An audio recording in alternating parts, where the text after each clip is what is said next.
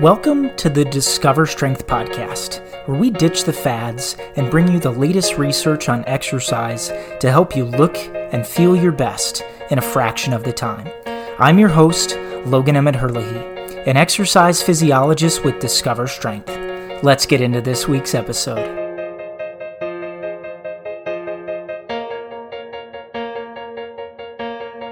Hello, everyone, and welcome to another episode of the Discover Strength podcast. I'm so excited to be joined today by the distinguished president, CEO, the man, the myth, the legend himself. Luke Carlson joins us today discussing a really interesting, really fascinating, super powerful article we recently read as a team at Discover Strength. So a lot of our listeners, clients will know that we read research every week. It's part of our foundation as exercise physiologists. And this particular article is of super importance to not just our clients or listeners, but their kids, the people they probably care most about in this world. So, Luke, I'm going to let you cue this up a little bit. Why don't you give us sort of a history of training adolescents, maybe some myths and misconceptions people have, and then we can dive a little into the interesting article we just read as a company not too long back. Yeah, Logan, absolutely. Thank you for having me. I'm excited to get to chat about this topic. I think if we think about the history of strength training or weight training for kids, for adolescents, the mistake that we used to make, and this was 70s, 80s, even into the 90s, and frankly, probably the early 2000s, is that we were apprehensive about having a 12-year-old, a 14-year-old, a prepubescent male or female engage in any strength training because we were worried we were going to stunt bone development. We thought we were going to actually stunt the growth of the epiphyseal plate of a bone. And so we actually said, hey, don't strength train until you've gone through puberty. And you might be able to get stronger when you're younger, but it's going to be at the detriment of kind of your long-term development. And that's a myth that persisted for, like I said, decades. And we just now know that that is not true. So strength training has been widely recommended for children and adolescents. I mean, we're supposed to, as an adolescent, get 60 minutes of vigorous strength training per week. We look at strength training so much differently now for kids. Dr. Wayne Westcott, who is a thought leader on both strength training for adolescents, but he's also done so much for strength training in the geriatric community. One of his graduate students, Avery Feigenbaum, is one of the co-authors of the paper we're going to talk about. Now, when I say graduate students, I think we're picturing a 25-year-old. This is a long time ago, so Avery is probably 50 years old right now. And if you're on Instagram, Avery Feigenbaum is a wonderful follow on Instagram because everything he puts on Instagram is on strength training for kids. And Dr. Wayne Westcott had said, hey, we probably should look at osteoporosis as an adolescent disease with geriatric manifestations. So we're always thinking about how do we get a 65-year-old woman to engage in resistance training so she can increase her bone mineral density and prevent osteoporosis, which is defined as low bone mineral density that precedes fracture. Well, maybe we should be focusing on having a 10-year-old and a 12-year-old female engaged in resistance exercise that we can prevent this injury later. Well, this onset of osteoporosis later. So that has probably evolved into thinking that now strength training is very healthy and safe for a middle school age child. And we see, over the last 15 years for sure, adolescents engage in strength training. But I think we framed it up, Logan, as strength training to get ready to play or compete in a sport. And if our listeners, if your son or daughter has played football and volleyball and track and field and cross country and swimming, and you name the sport, I mean, there are businesses, there are coaches, there are programs in schools that will prepare you for those sports from a strength training standpoint. And I think that's a really good thing. But I think what we've missed out on is that the benefit of strength training for an adolescent goes far beyond preparation to compete in a sport. And, I'll cut to the chase right now, Logan, and you can add your thoughts on this. We are really underselling the major benefits of strength training if we position strength training as something that is relegated to the athletic department or that coaches should really be involved with. And this paper that we're going to talk about today is part of a growing body of research that says, hey, there's other benefits of strength training that have nothing to do with sports or athletic performance for kids. Okay, clearly adults as well, for kids, that we really probably should be unpacking. And this new research should guide what we do in our physical education curriculum, what we're doing from a public policy standpoint. And so I'm excited to get to talk about that paper with you today. Yeah, you made so many good points there. And I think the main takeaway that I have is just the applicability of resistance training to the general population. And when we say general population, I'm talking everything from 5 years old to 95 years old.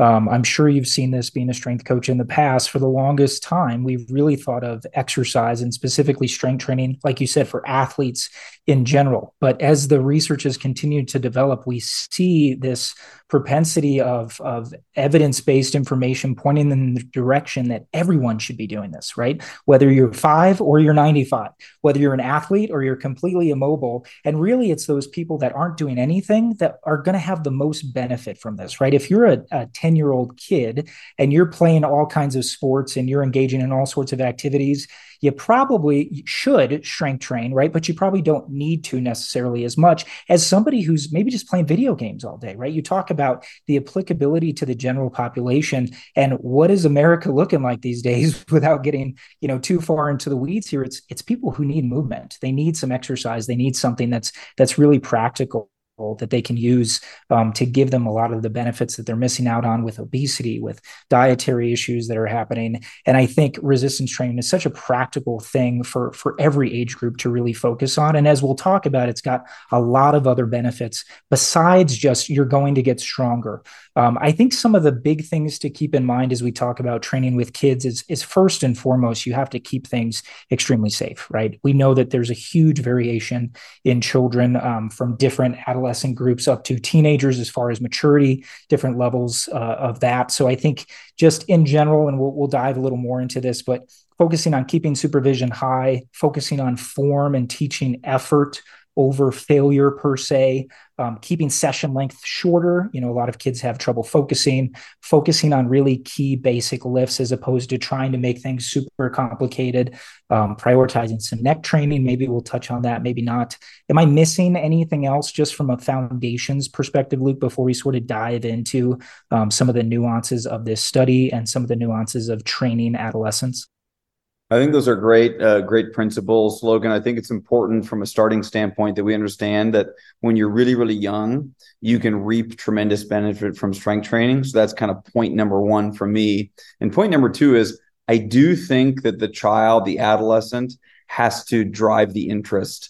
I don't think it works well when a parent is pushing this on their child. There's not a tremendous, but there is some evidence to suggest that, hey, if we want to establish long-term exercise adherence and positive associations with exercise, probably shouldn't force our kids to exercise, and the exercise definitely shouldn't be viewed as a punishment. So encouraging your children to exercise is great. And of course, many of our listeners have seen some of this research that the best predictor of whether or not your child is going to exercise is generally whether or not you've modeled exercise. And specifically, I think that link is stronger with a mother even than with a father.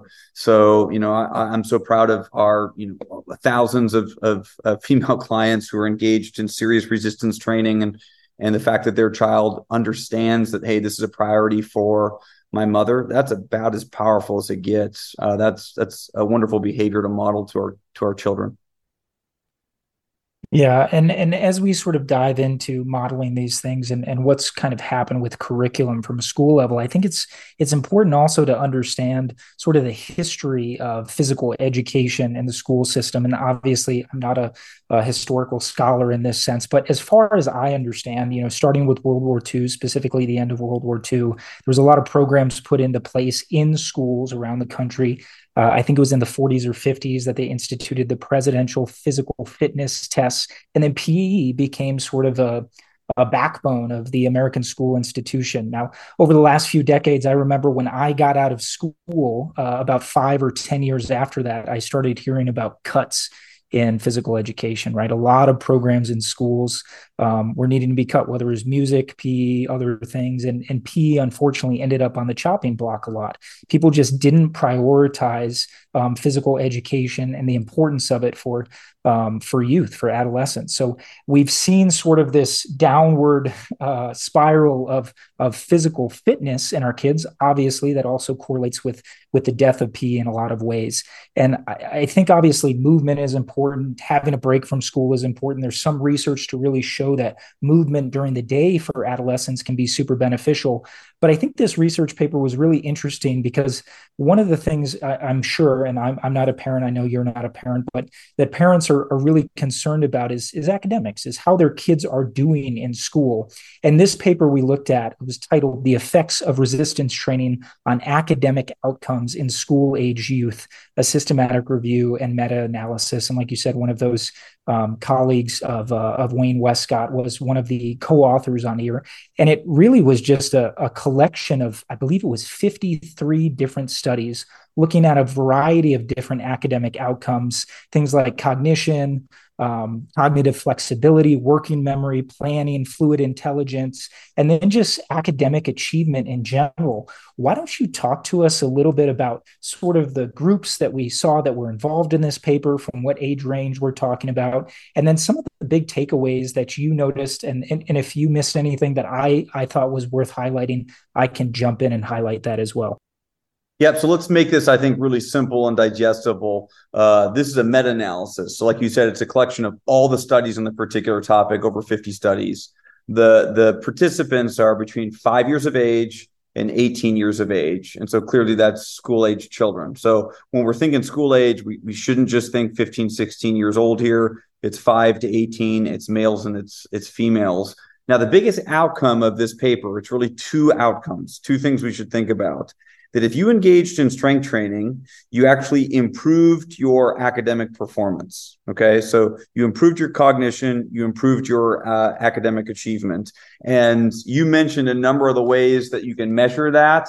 I mean, we're looking at cognitive measures around attention, cognitive flexibility, inhibition, working memory, planning, fluid intelligence. There's also academic achievement. So they individually looked at languages, mathematics, task behavior, all of it. So, and we could really bore the listeners and go through all the different ways you can test fluid intelligence. That's all laid out in the paper. Here's the discovery. Number one, if you strength train, you improve your academic performance. So full stop.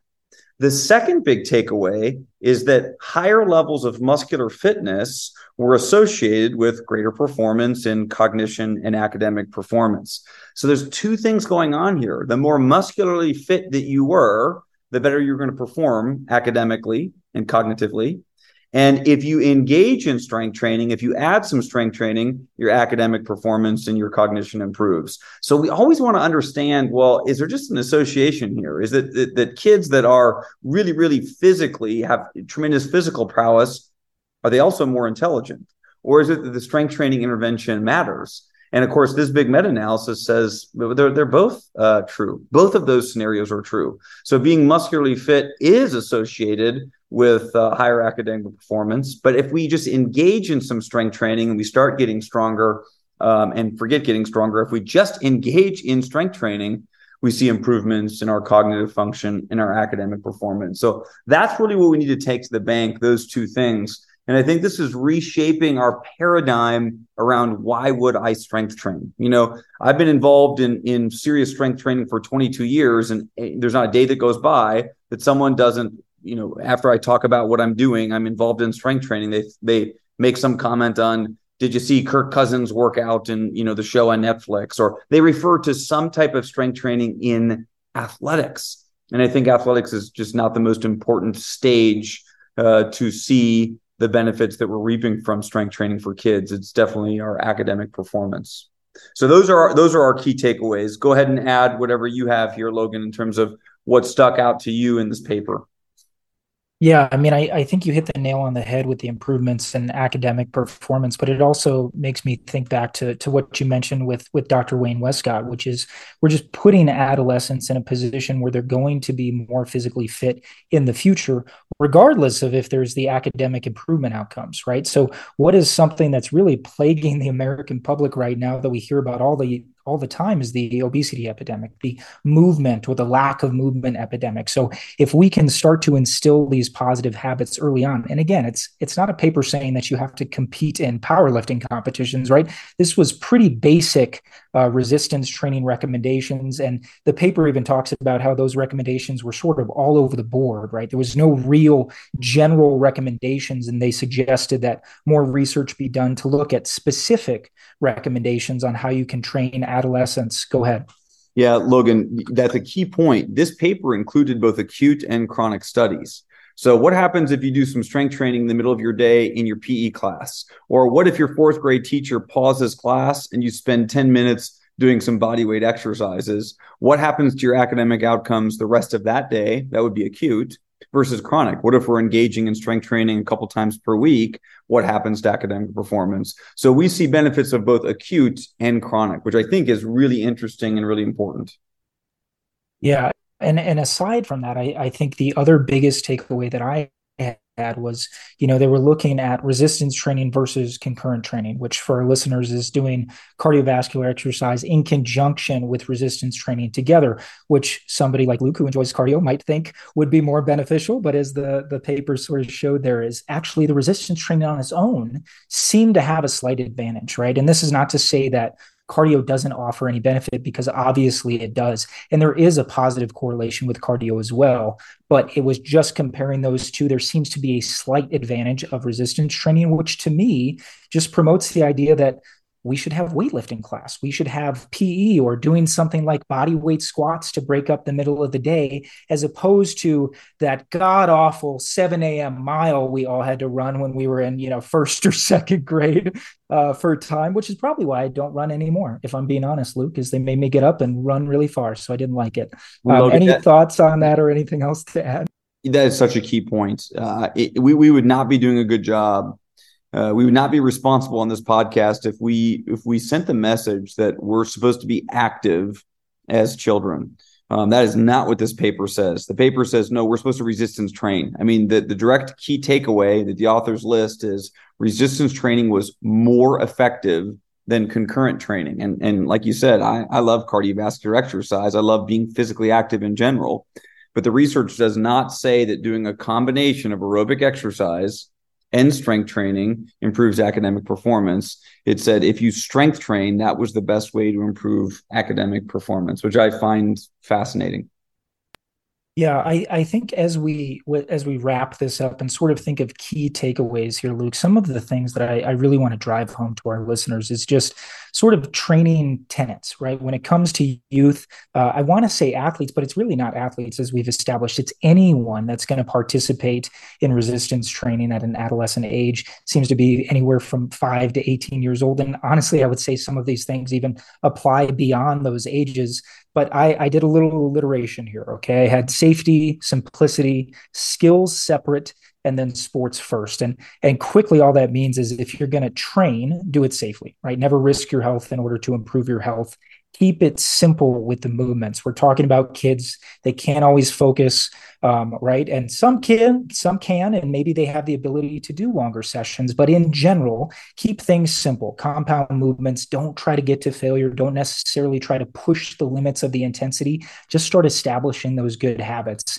For goodness sake, separate the skills from the movement, right? You talked about Quarterback, that Netflix documentary. Do not do what Patrick Mahomes was doing, right? Try not to do any sort of loaded exercise and confuse your central nervous system.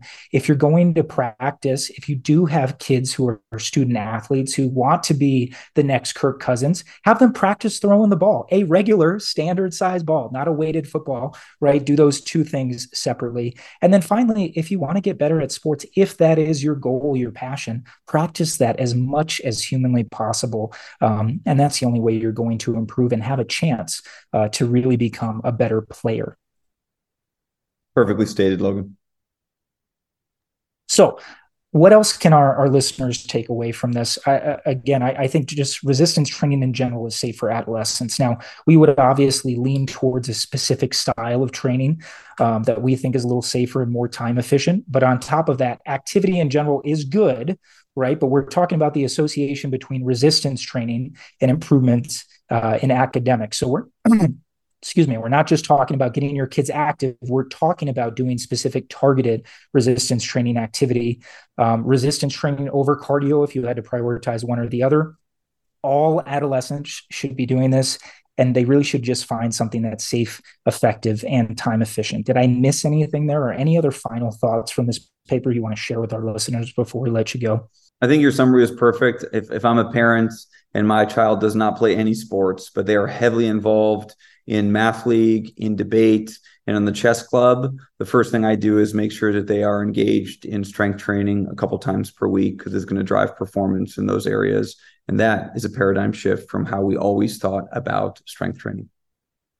Yeah, I love that. I think it's just spreading strength training to the masses and doing what we can to make sure that all of our kids are getting the most benefit that they possibly can from their time, whether they're athletes or not. So thank you so much for joining us today, Luke. There will be a link to this paper in the podcast description. If anybody's interested, please check that out, like, subscribe, and share. We appreciate you all listening. Thanks, Luke.